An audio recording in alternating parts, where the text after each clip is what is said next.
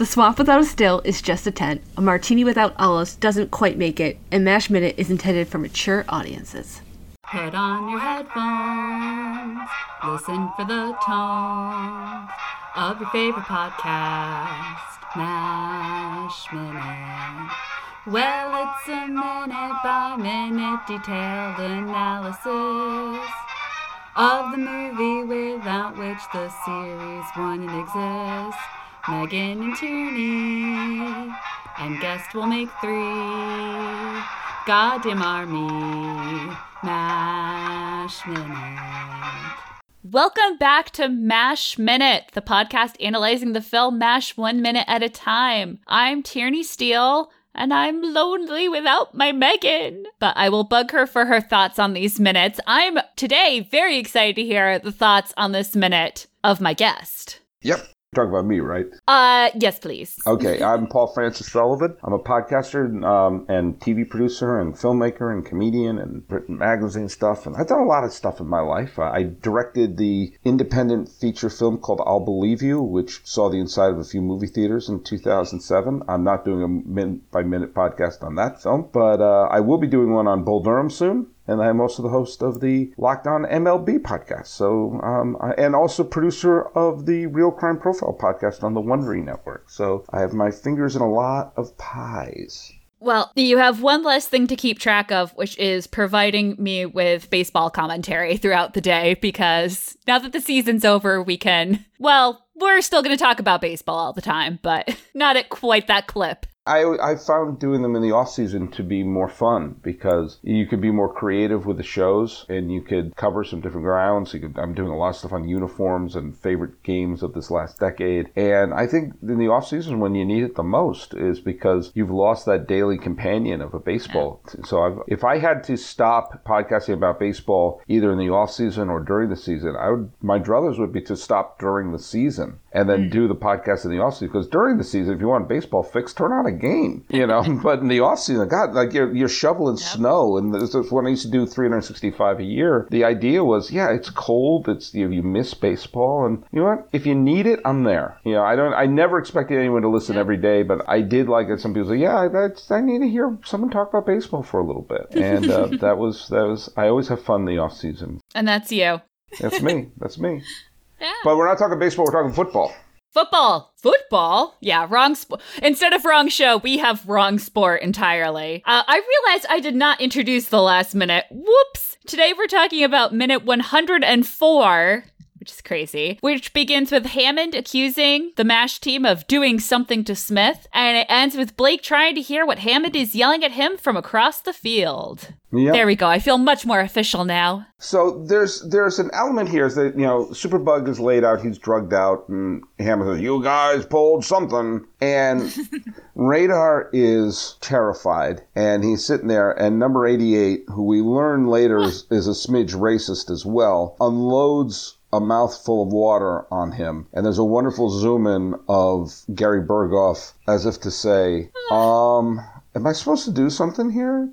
Here's a question I have, though, about this moment, because my heart always sinks a little in this. Like, it's very funny, but it's like, oh, they did it to Radar. Why would you do this to Radar? But who am I reacting to? Am I reacting to movie Radar or am I reacting to TV show Radar? Because those are two very different characters. They're both played by Gary Berghoff. They're both the same character. But TV show Radar is a lot cuter, a lot more cuddly, a lot more naive. He's kind of the audience surrogate that he's not a doctor. He is the person that we can relate to in the show. And movie Radar is a little more mysterious. He's kind of I call him the shadow commanding officer, that he's kind of the weird guy who can hear helicopters that other people can't and is always one step ahead of Blake, but also can in there for a pinch if they need something like a microphone under Margaret's bed while she's stooping Frank, or to distract Vollmer before they lift. Exactly. Or to pull blood from Henry Blake when they run out of. So he's kind of the shadow, I call him the shadow commanding officer, which is not his character at all in the TV show. That he's like this sweet, naive character who has a teddy bear, which you pointed out, Big Bird's teddy bear was Radar, which is wonderful. But Are we going, oh, because we look at him and see the character from the TV show? And how much of this film do we attach to in terms of, Henry and Father Mulcahy and all the characters? Are we superimposing our experience from the TV show onto the movie, like retroactively to the movie? And how much of it is truly enjoying a wonderful performance by Roger Bowen, and Rene Auberjonois is, I love Rene Auberjonois in this film. I think he's fantastic. And Gary Burkhoff is great in the film, but I mean, are we bringing the baggage from the TV show with us in this? I am literally sitting on the edge of my chair wondering if I'm going to say this because I am still working out if I believe it. Okay. Do I like movie radar better than TV radar? That seems crazy. That seems like a crazy thing to say. I know, but... And there's so much good stuff in the TV show. But, like, as a summed up character, movie radar has a lot of what I love about TV radar. Yeah.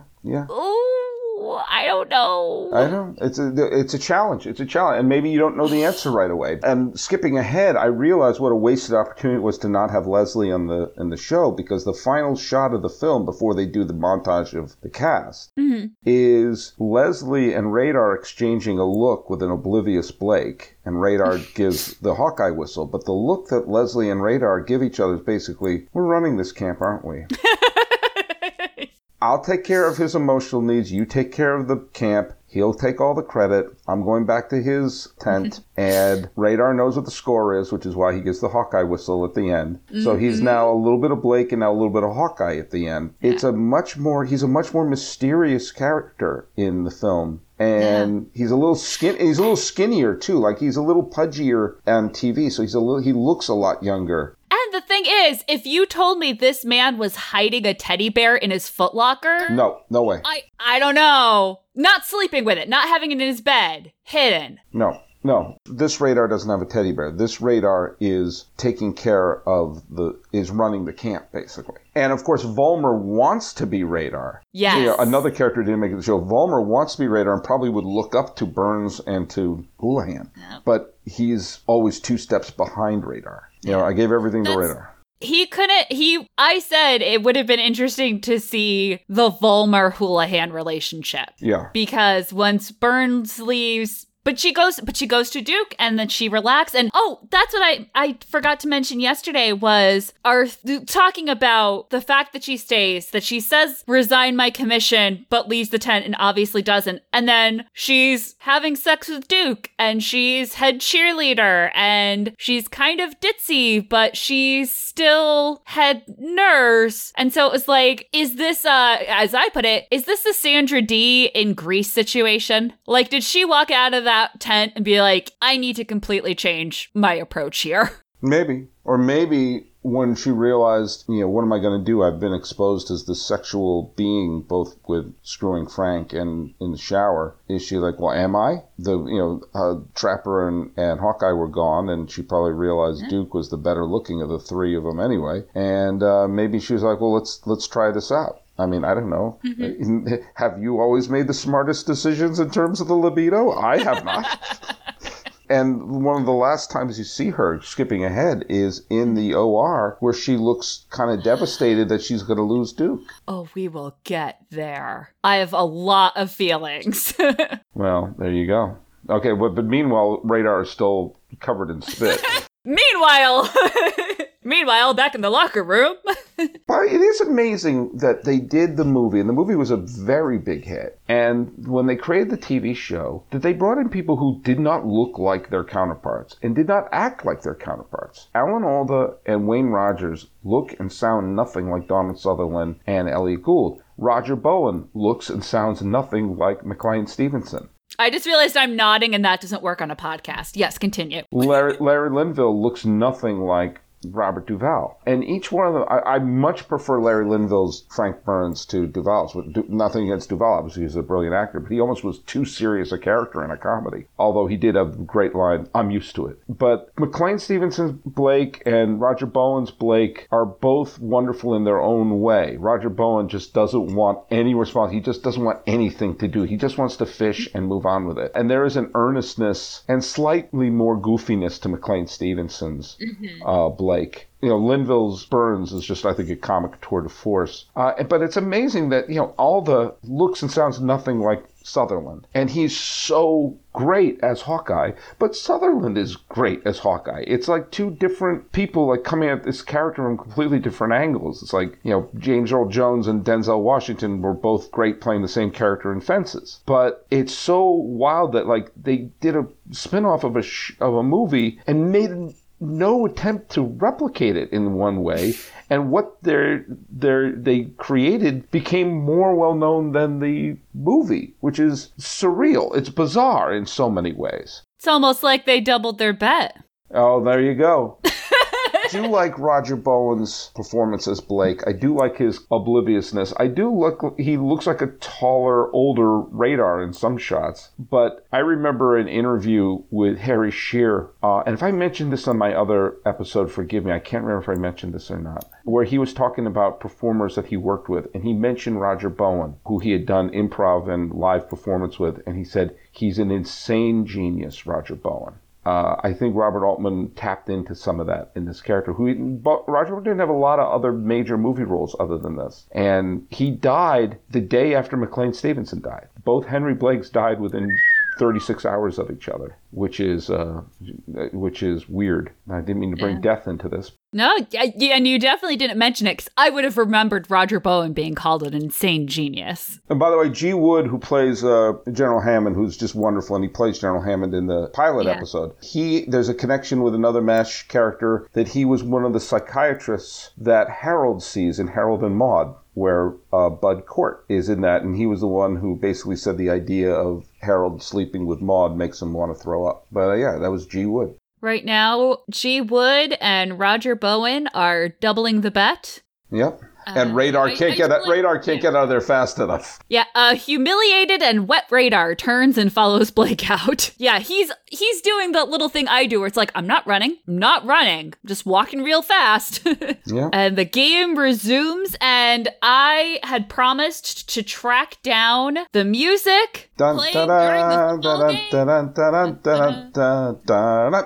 Yep. Shazam identifies this as The Football Game by Johnny Mandel from MASH. Well, there you go. I've heard it somewhere. But I've heard that march somewhere else. And I know you had mentioned in a previous minute that this is made to sort of parody the March of News, News on the March, like with the newsreels of sporting events. I believe you could see Johnny Unitas in the background of the 325th Evac team. That's Baltimore Colts great Johnny Unitas is one of the football players. I think you see him smoking pot during one of the scenes, but he is one of the great football players of all time, and I think that's him behind Hammond. Someone just pointed that out, and it blew my mind. Johnny Unitas. That's the one good thing about recording these so close to release, is that people will find stuff that I did not know. So we have I was trying to come up with another name for that would be less controversial for Dr. Jones, and I thought of one because he's a running back and he's a football player, but his nickname is so racist that I said I think we should have a non-problematic name. We should call him by a non-problematic name. And you were saying Dr. Jones, that of course makes me think of Indiana Jones. So it hit me today. There's a San Francisco connection to it too, a football running back connection. His name is Oliver Harmon Jones, but let's drop the Harmon and just go by initials. So I'm just gonna call him OJ. No, I'm gonna call him OJ. I think there's nothing problematic about that. Oh my God. So OJ catches it. OJ was 32, not 24, but so OJ is running. He said, "Who is that? Who is that guy?" He's like a Bronco, if you will, just running past everyone here. God. Did I? Was that wrong? Should I not have said anything? So when OJ is running and my poor Ollie Jones.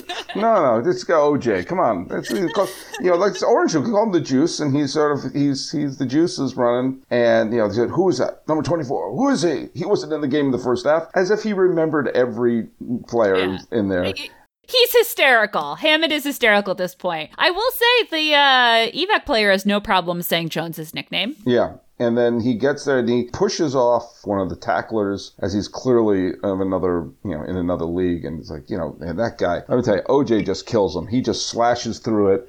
And I'm sorry, was there something wrong? And he scores the touchdown. By the way, you'll notice during the cheering, Boone's posture, his hands are in his pocket. He looks like Harold at this point. I mean, he is so, his shoulders are a little slumped. Everyone's, Mulcahy is waving the flag and is so happy. Blake is jumping up and down thrilled. Nako and all of them are going bananas back there. And Margaret is going, you see, 28's Hawkeye, right? Oh God, I haven't. Well, you see, they're all cheering and everything like that, and then the guy on the evac team says, "Hey, that's OJ," and then Hammond says, "OJ who?" And he says, "OJ, yeah, the juice. He's gonna be tough to stop too." I'm gonna ignore you. No. Yes, Hawkeye is number 28. That's what we were talking about, right? Let the record show I'm not proud of myself right now. Nope. I'm leaving it in. I love the MASH team. Like when they're starting, like, is he going to work? Is he working? And he cuts through, and then the MASH. I mean, I love Rene Auberjonois. He's a national treasure. And as I pointed out on the post-up board, is directly descended from one of Napoleon's generals and at one point brother-in-law who served as the leader of, I think it was the city-state of Milan, one of the places that Napoleon conquered, and later was beheaded by the mobs. But his descendant grew up to be wonderful character actor Rene Auberjonois. So it was all worth it. Who has the most French name in the history of everything that's Frenched. Even I would say even more than Gerard Depardieu. When you try to think of a great French name, Rene Auberjonois, that's pretty amazing. And Henry is just loving it. He's like, it's going to work. It's going to work. And Seidman, is that who it is? Who sings Suicide is Painless? Yes.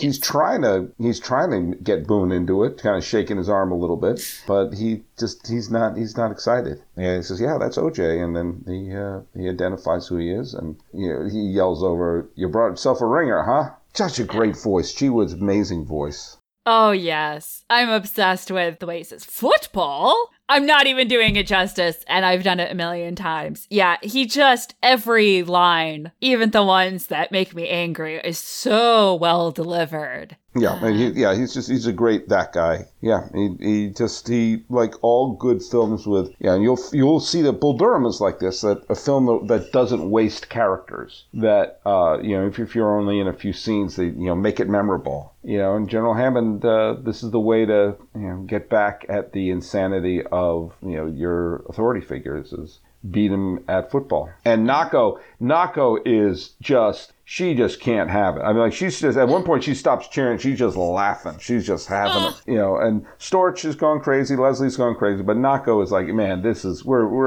all is well in the world. Everything's gonna be okay. We've already asked you what you think of the movie MASH. Yeah. You're kind of a fan. So I will ask you, I know, obviously, baseball is your forte. Yeah. Do you have any go-to football scenes or movies other than this one? The Longest Yard is a really funny movie. The original Longest Yard with Burt Reynolds and with Eddie Albert. And a great use of Richard Kiel, who was later Jaws and Spy Who Loved Me and Moonraker. And he's in this film. He's credited as Dick Kiel, which is an interesting name. But during the big football scene at the end when he hits the player super hard and like about 5 people say in a row, I think he broke his neck. And the fact that Burt Reynolds was a football player in college, and so he did those scenes. And so you see it's Burt Reynolds when he goes back to pass. I mean, it's really wonderful. The opening of the film has a scene that's more misogynistic than any scene in this film. And you kind of have to go, oh boy, the 70s were really awful. But as a football movie, it was really something. And I'm tough on sports movies because the whole idea of getting into sports is you're watching a game where even the participants don't know how it's going to end. Like this year's World Series was just bananas. You know, the Astros were 8 outs away from winning the World Series, and then suddenly they collapsed in the last 3 innings, and suddenly Washington wins. And I love when that sort of thing happen. Also, you know, in football, like there was that one year where the Seahawks threw a pass into the end zone, and the Patriots intercepted it, and I think it created one of the great YouTube sports moments because everyone had reaction videos, and all the Seahawk fans were dancing around, and then suddenly it was an interception, they all collapsed, and all the Patriot fans are sitting slumped in their couches, suddenly jumped up. You know, that's the sort of thing that makes sports so wonderful. And when it's scripted, it's not as interesting to me, which is why films that focus on the drama other than the game itself are the ones that tend to survive. You know, I mean, I'm thinking of other football films, like, I don't know, I mean, Rudy, I guess, was okay. Wasn't really my thing. You know, I'm really tough on sports films because I'd rather watch sports. I've already plugged Rudy enough. I will tell you that the grandfather who went to Notre Dame and then Indiana and converted and the whole 9 yards. Yeah. You know my last name. Yeah. My grandfather's name was Richard. He went by Dick. That man signed everything as Dick Steele his entire life. Jesus. I'm going to let you digest that fact. I am going to throw it way back to, God, probably the first movie I ever saw. I have always appreciated the football scene in Disney's Robin Hood, the animated version. After the archery tournament, when Lady Cluck runs away and they play, and this was one of the first times I remember years later finding out that they're playing the fight song they're playing on Wisconsin when she's actually like tackling and pushing guys out of the way and making her escape. At some point in that scene, they also play apparently Fight On, the University of Southern California fight song. And so that's the scene that made me realize like, oh, all this music that you hear that is just football music, parade music in your brain, these are actual songs. Every one of these corresponds to something. Right. Also, Lady Cluck is amazing. Then we'll throw in the football scene in Flash Gordon. If we're going to go there, then we might as well do that. That was my last thought, and it was because it was like, well, I can't ask you what I usually ask my guests at this point because you've already been on this show, so thank you so much for coming back. Oh, absolutely. This was great, and I'm sorry Megan couldn't be here, but it was her loss. And when you listen to the Bull Durham Minute, which is going to be premiering in January, I'm doing the first episode solo, but the second episode and the third episode will feature a certain Tierney Steele, who will be actually talking about the first 3 minutes. I'm going to ask your thoughts on all 3 minutes in those episodes. So okay, good, because I have 8 pages of notes for those first 60 seconds. That's right. Well, that include the Orion Pictures logo and the Criterion Collection logo. So I have 2 sentences of notes for minute 1, so I think we'll be okay. Perfect. All right. Well, I will return. Megan will return. Sully, we always see you around online. I love your contributions to the MASH Minute Post-Up Listeners Award. So this has been a delight to get to talk more MASH with you. Absolutely. All right. Well, hey, listen to the show. This was fun.